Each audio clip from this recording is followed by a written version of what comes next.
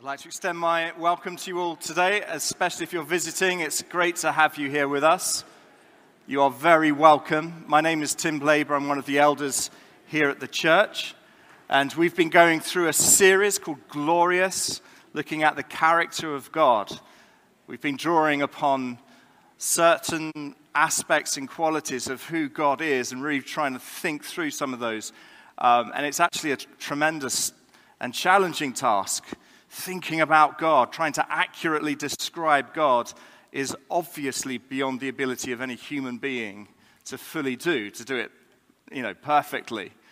But we're instructed to, and we must do it, and it's so helpful for us. And I love how in our worship today, let me just remind you of what came across. Loved it when John read that psalm. His anger lasts for a moment, but his love endures throughout the ages. That's good news, isn't it?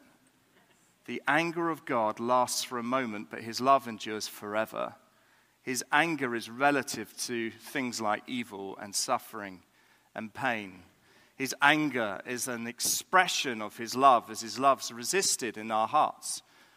His anger does exist, but it's momentary.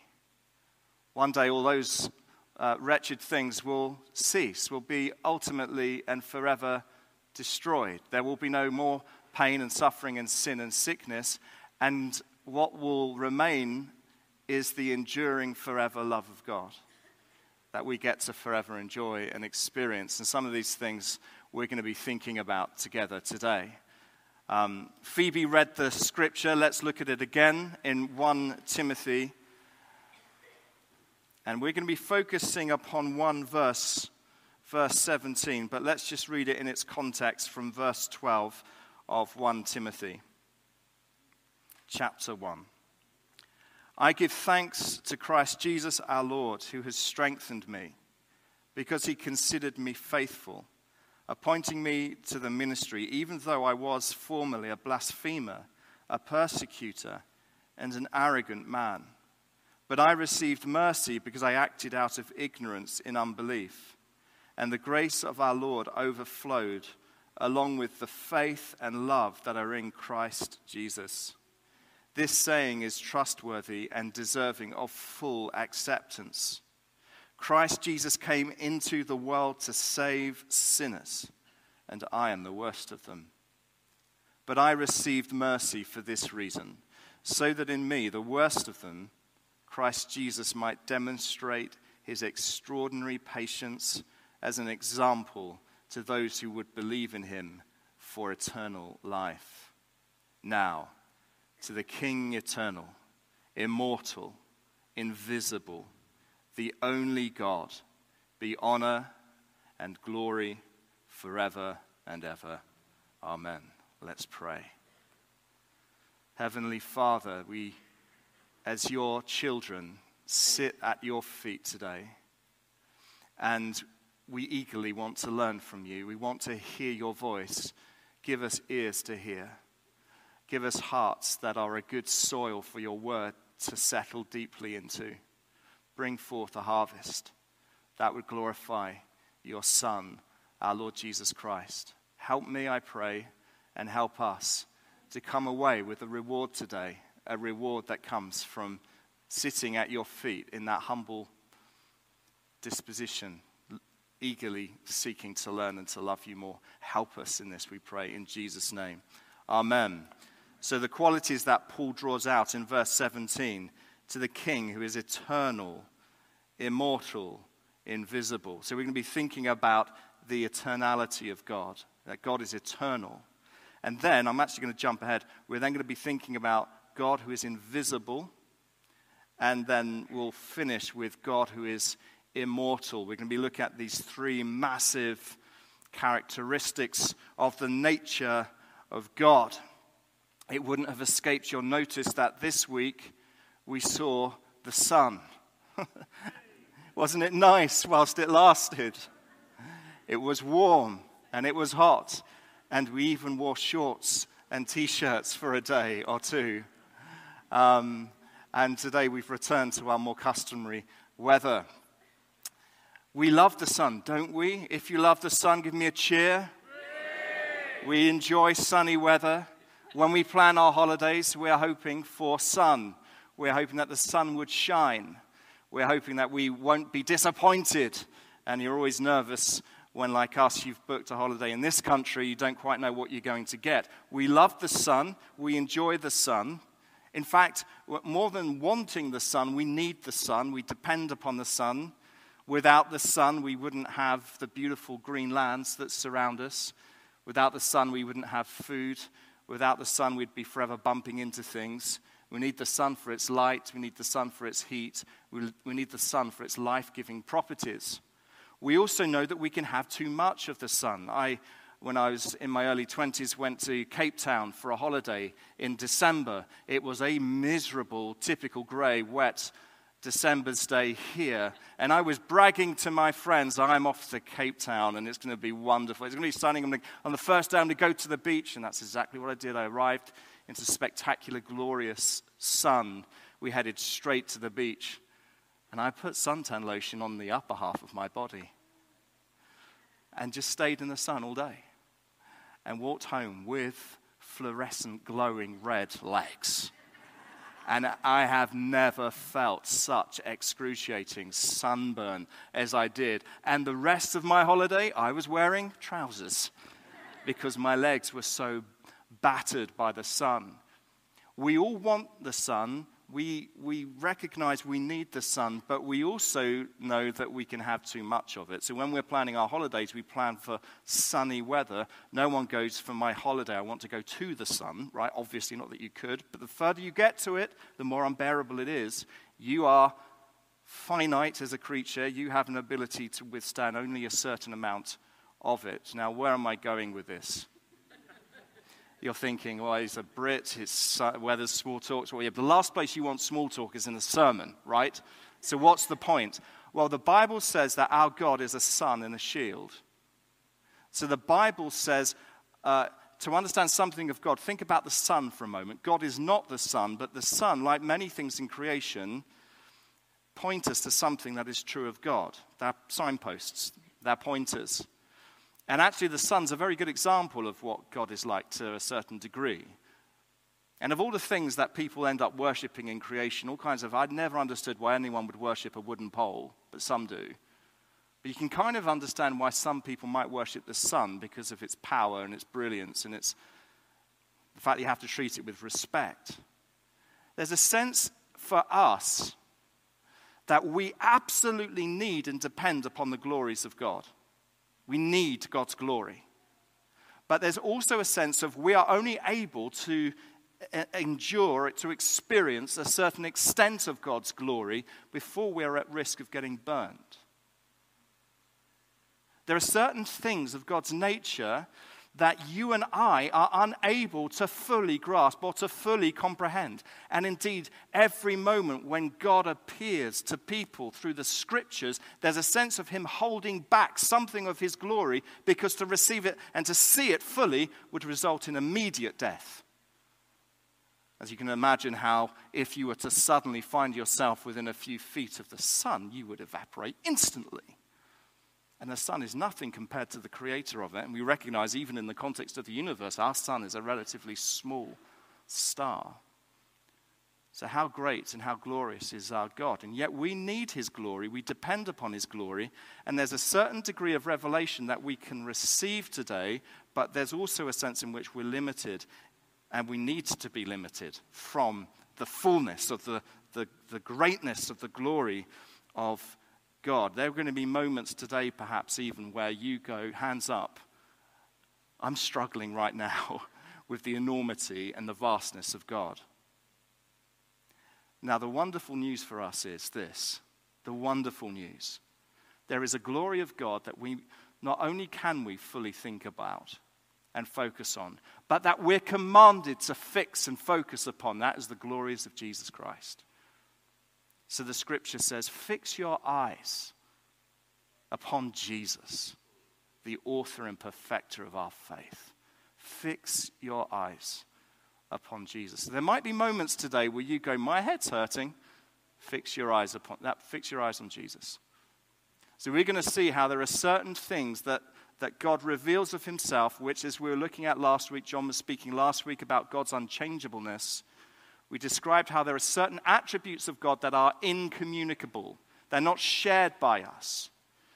There are things of who God is that are unique to God that we don't share and participate in. There are communicable attributes of God that we do, but the incommunicable ones are very, very difficult for us to get our heads around, not least the eternality of God, that God is eternal, that God has no beginning.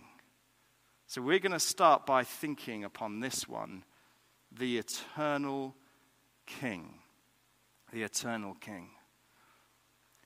When I was a teenager, I had the misfortune of listening to one of those Christian radio stations late one night. And this preacher gave a very unhelpful illustration, which pretty much scarred me. So I thought I'd share it with you all this morning. You're welcome. He described this. He said, I want to describe to you what eternity is like. He says, I want you to imagine the Pacific Ocean, the vast Pacific Ocean. And I want you to empty it of every last drop of water so it goes deep, deep down. Then I want you to imagine that you've trained a bird to take a grain of sand and every 1,000 years to deposit that grain of sand into the depths of the now dry ocean. By the time that bird has deposited sand so high that it reaches Mount Everest, that is your first second in eternity. I was like, oh, that's awful.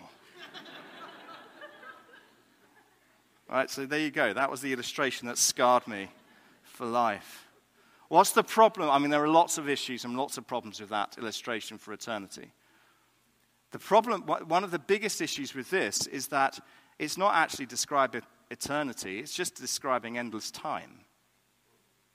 It's just describing time, just a lot more of it.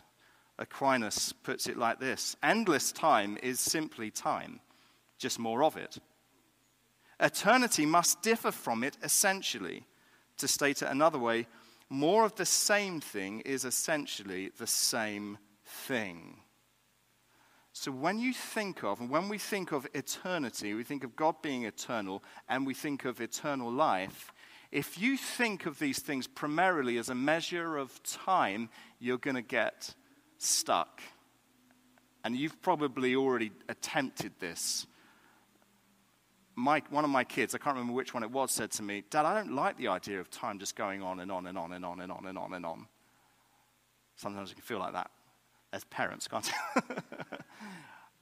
So we have to fundamentally understand what is eternity and what it is and what it isn't. What does God reveal to us about eternity? Jesus said this in John 17, verse 3. This is eternal life, that they may know you, the only true God, and the one you have sent, Jesus Christ. Jesus defines eternal life not based upon endless amounts of time, but upon a knowledge of who God is. This is eternal life. No reference to birds or sand, but knowing God. That's eternal life. When we think about God and God being eternal, what we have to understand is it's not like God is just living in this constant timelessness. It just goes on and on and on. This kind of time just goes on and on forever. God is outside of time, is bigger than time. It has no dominion over him. It doesn't reign over him. He reigns over time. Time has a beginning. Time has an end. The very first words of Scripture, in the beginning, God created. So, to try and help us understand this, if you can just see this line on the lectern in front of me, we have a beginning here and we have an end here. In the beginning, God created the heavens and the earth, the beginning of time. And then we follow along. We have the age of the Old Testament age in this period, and all the events that we read about in the Old Testament. We get to the cross of Jesus Christ. Christ comes into the world here at this moment in the cross. We then have the age of the church. We have the present moment. And then we have the return of Christ and the beginning of the eternal ages. Where is God? God is over time. God's looking over the whole thing. He's not underneath in a sense that he's in it. He's over it. So that in every moment of time, every moment of history is seen, as it were, as being in the present by God. For in your sight 1,000 years are like yesterday that passes by, like a few hours of the night. Psalm 90 verse 4. Isaiah 46 says this, I am God and no one is like me. I declare the end from the beginning and from long ago what is not yet done, saying, my plan will take place and I will do all my will. He sees it all. He sees it all as present before him. He sees everything that's gone. He sees everything that will be, and he sees what is present. This means nothing takes God by surprise. This means that it's not like he's stressed out with all of our prayer requests because he's trying to get them all done by a specific moment in time.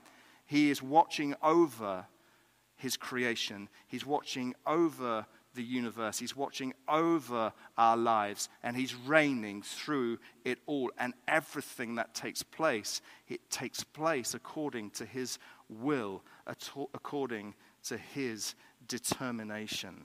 His timing is utterly impeccable, therefore. Utterly impeccable. Nothing happens by fluke or by mistake. Everything happens because the God who is eternal is ordaining the events that take place in this world. Now, this all might seem hard to get our heads around, but I want to tell you something. This is incredibly comforting for me, and it should be for you too. There's something I want you to see in Luke chapter 1. I want to just read to you an example of why this is actually remarkable to help you, particularly if you are somebody who is waiting God to answer or respond to your prayers. This is Luke chapter 1. This is the description of Zechariah and his wife Elizabeth. You've got some verses on the screen. I'm just going to start in verse 5 of Luke 1. In the days of King Herod of Judea, there was a priest of Abijah's division named Zechariah. His wife was from the daughters of Aaron, and her name was Elizabeth. Both were righteous in God's sight, living without blame according to all the commands and requirements of the Lord. But they had no children, because Elizabeth could not conceive, and both of them were well along in years. We see this happen a lot in the scriptures. Barrenness, old age, and the pain, of course, which is associated with that. And then let's pick it up from verse 11. An angel of the Lord appeared to him, that's to Zechariah, standing to the right of the altar of incense. When Zechariah saw him, he was terrified and overcome with fear. But the angel said to him, do not be afraid, Zechariah, because your prayer has been heard. Just pause there before we go on. Pause there. My prayer has been heard? Wow. An angel has come to tell me that my prayer has been heard. What prayer? What's the prayer that has been heard, that the angel wants him to understand and know about? Then we go on and we read this. Your wife Elizabeth will bear you a son, and you will name him John. There will be joy and delight for you, and many will rejoice at his birth. The answered prayer is, you're going to have a child. We've heard your prayer. But look at his response. Verse 18, what? How can this be? Zechariah asked the angel. How can this be? I'm an old man, and my wife is well along in years. How can this be? It's impossible. It's impossible. Then the angel says to him, I am Gabriel, who stands in the presence of God, and I was sent to speak to you and to tell you this good news. Now listen, you will become silent and unable to speak until the day these things take place, because you did not believe my words, which will be fulfilled in their proper time.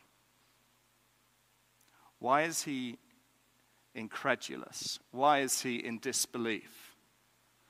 When he was told, your prayer has been heard, this was not the prayer he was expecting the angel to refer to. Why? Because Zechariah and Elizabeth had stopped praying that prayer many, many years ago. Many years ago. This is the prayer of their youth. This is the prayer of their 20s and their 30s, maybe their 40s. But they've not prayed this prayer for decades. And in this moment, in his old age, the word of the Lord comes to him and says, we heard your prayer. We heard your prayer. What?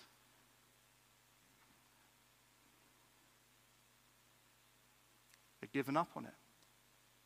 They'd forgotten about it.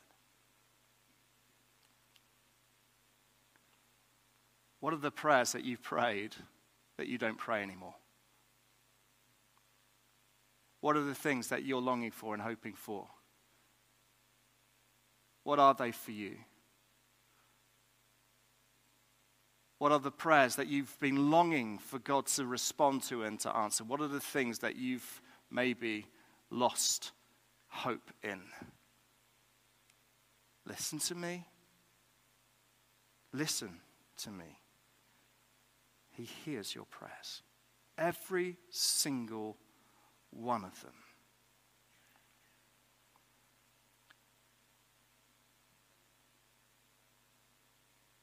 Dear friends, don't overlook this one fact. With the Lord, one day is like 1,000 years, and 1,000 years are like one day.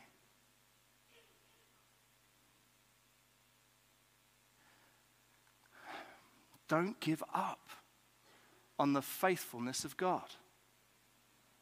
Don't doubt and question the timing of God. We all do it. We all do it. We all have those moments where we're like, God, what's taken you so long to answer this prayer? I'm sure Zechariah and Elizabeth said that. And at just the right time, at the proper time, God goes, now is the moment for Zechariah and for Elizabeth to have their child. Why? Because Jesus was going to come. And this child would be John the Baptist. And John the Baptist makes the way for Jesus to come. Jesus, the one that's coming in to save the world. Jesus that's coming in to make all things new. Jesus was coming. So there was a perfect moment.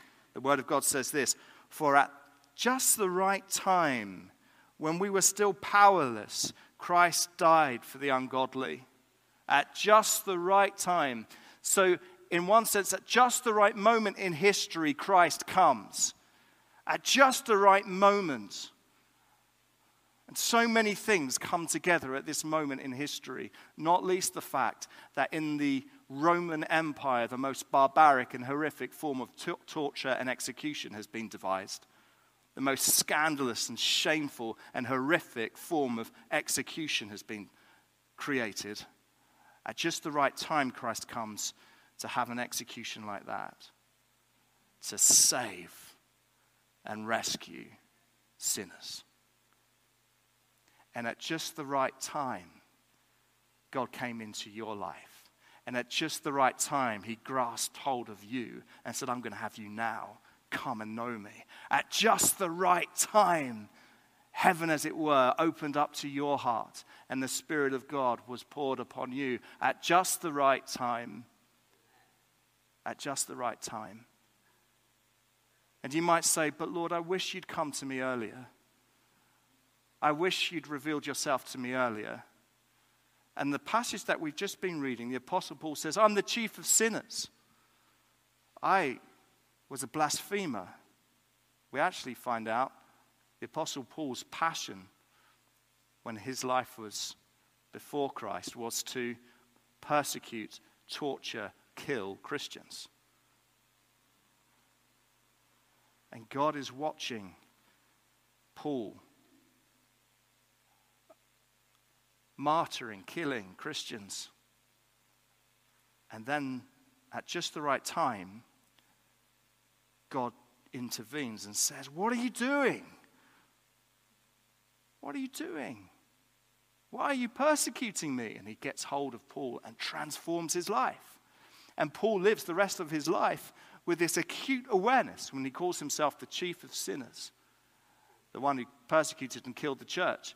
We read about the thorn in his flesh. Many would say the thorn in the Apostle Paul's flesh, to think he was praying to God for 3 times to remove from him. There's speculation about what it is. We don't know for sure, but many have pondered it was his memories of the persecution of Christians.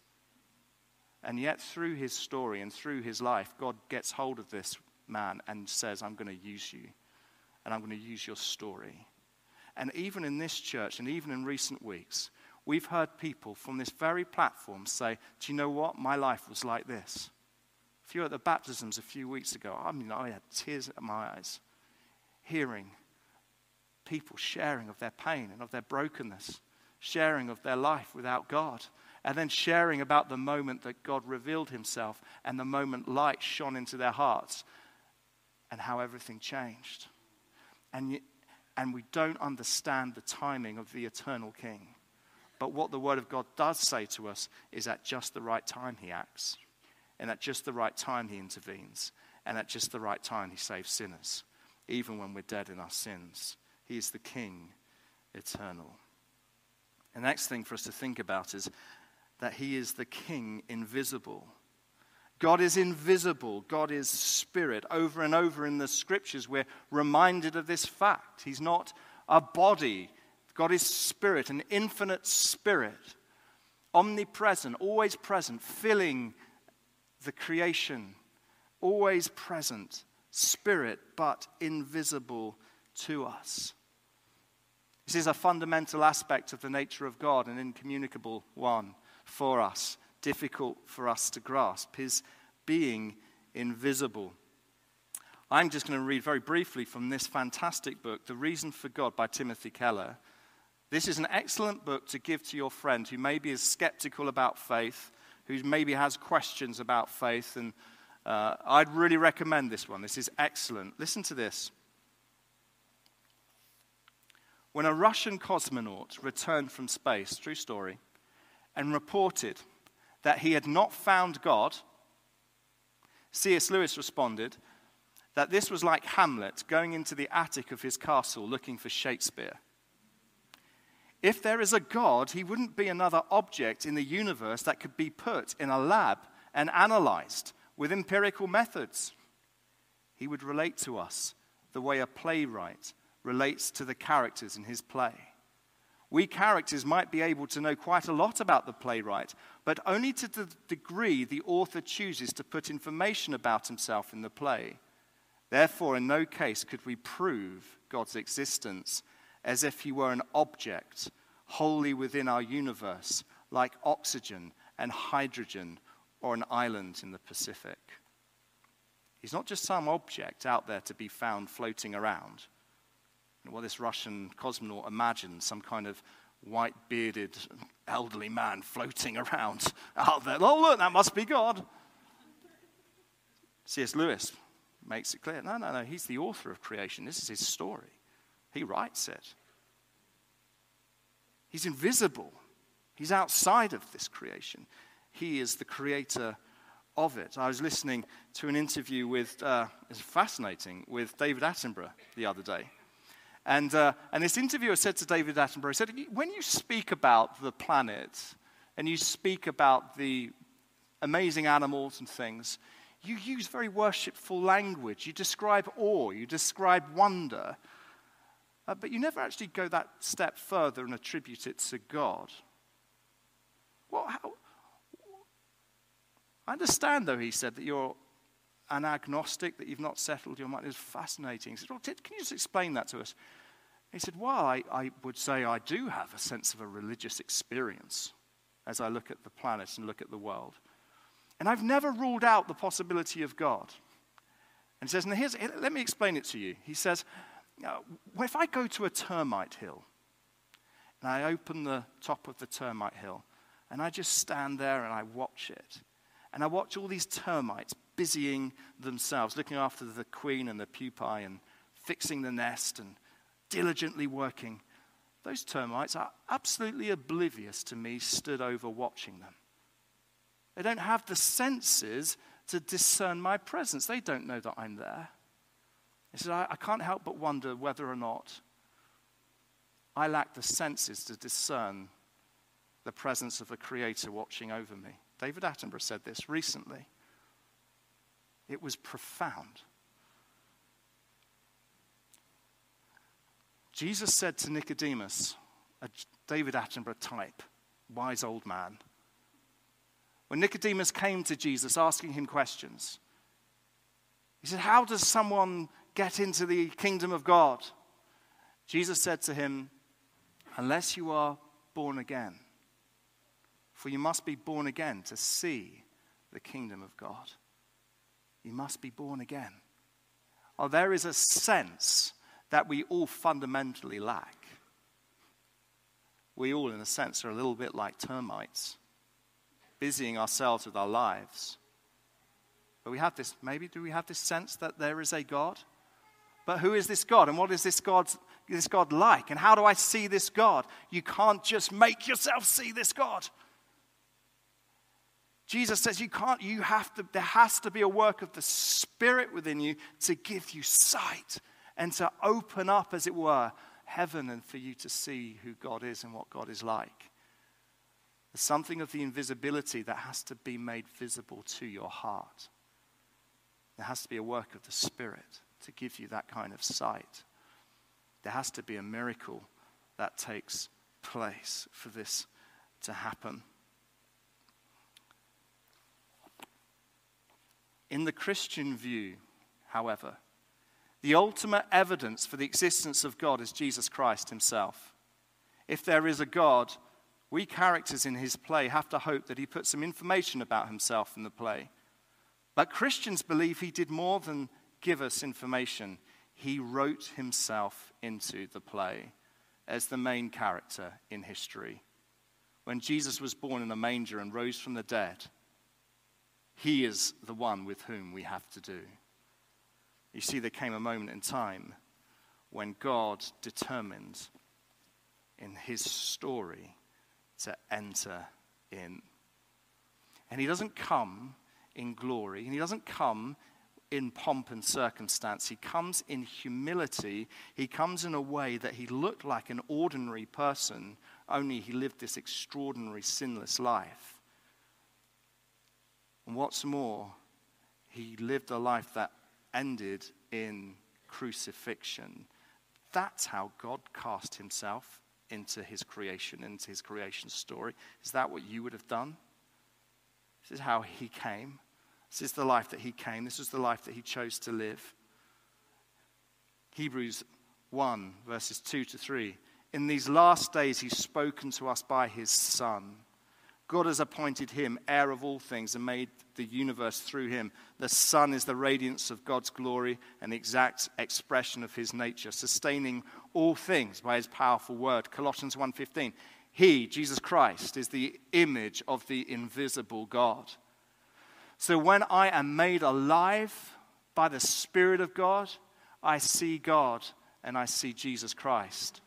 And to see Jesus Christ as God is to receive spiritual sight. For he makes visible to us the invisible God. What's the sense that David Attenborough lacks? Faith. But that's not just wishful thinking. John Calvin said faith is a warm embrace of Christ himself. That is, when I know I'm seeing for the first time, it's like suddenly my heart is warmed towards God and towards Jesus. It can be infuriating for some who don't have it. Again, C.S. Lewis captures this reality. When Lucy walks through the wardrobe and she enters into Narnia and she comes running back and she's like, I'm back! I've been ages, I'm sorry, I'm back, I met a fawn. And everyone's like, what are you talking about? I I entered into a new land through the wardrobe. Come and look. And she brings her siblings over, and they go into the wardrobe. And what's there but a wooden back panel? What are you talking about, Lucy? It's just an ordinary wardrobe. She's infuriated. And then as the story goes on, we know that they were hiding in the wardrobe. Suddenly it's cold, and what's this wet, damp stuff? And suddenly they enter in, and they say to her, Lucy, we're here too. We believe you now. You may feel a little bit like the wardrobe's just a wooden panel.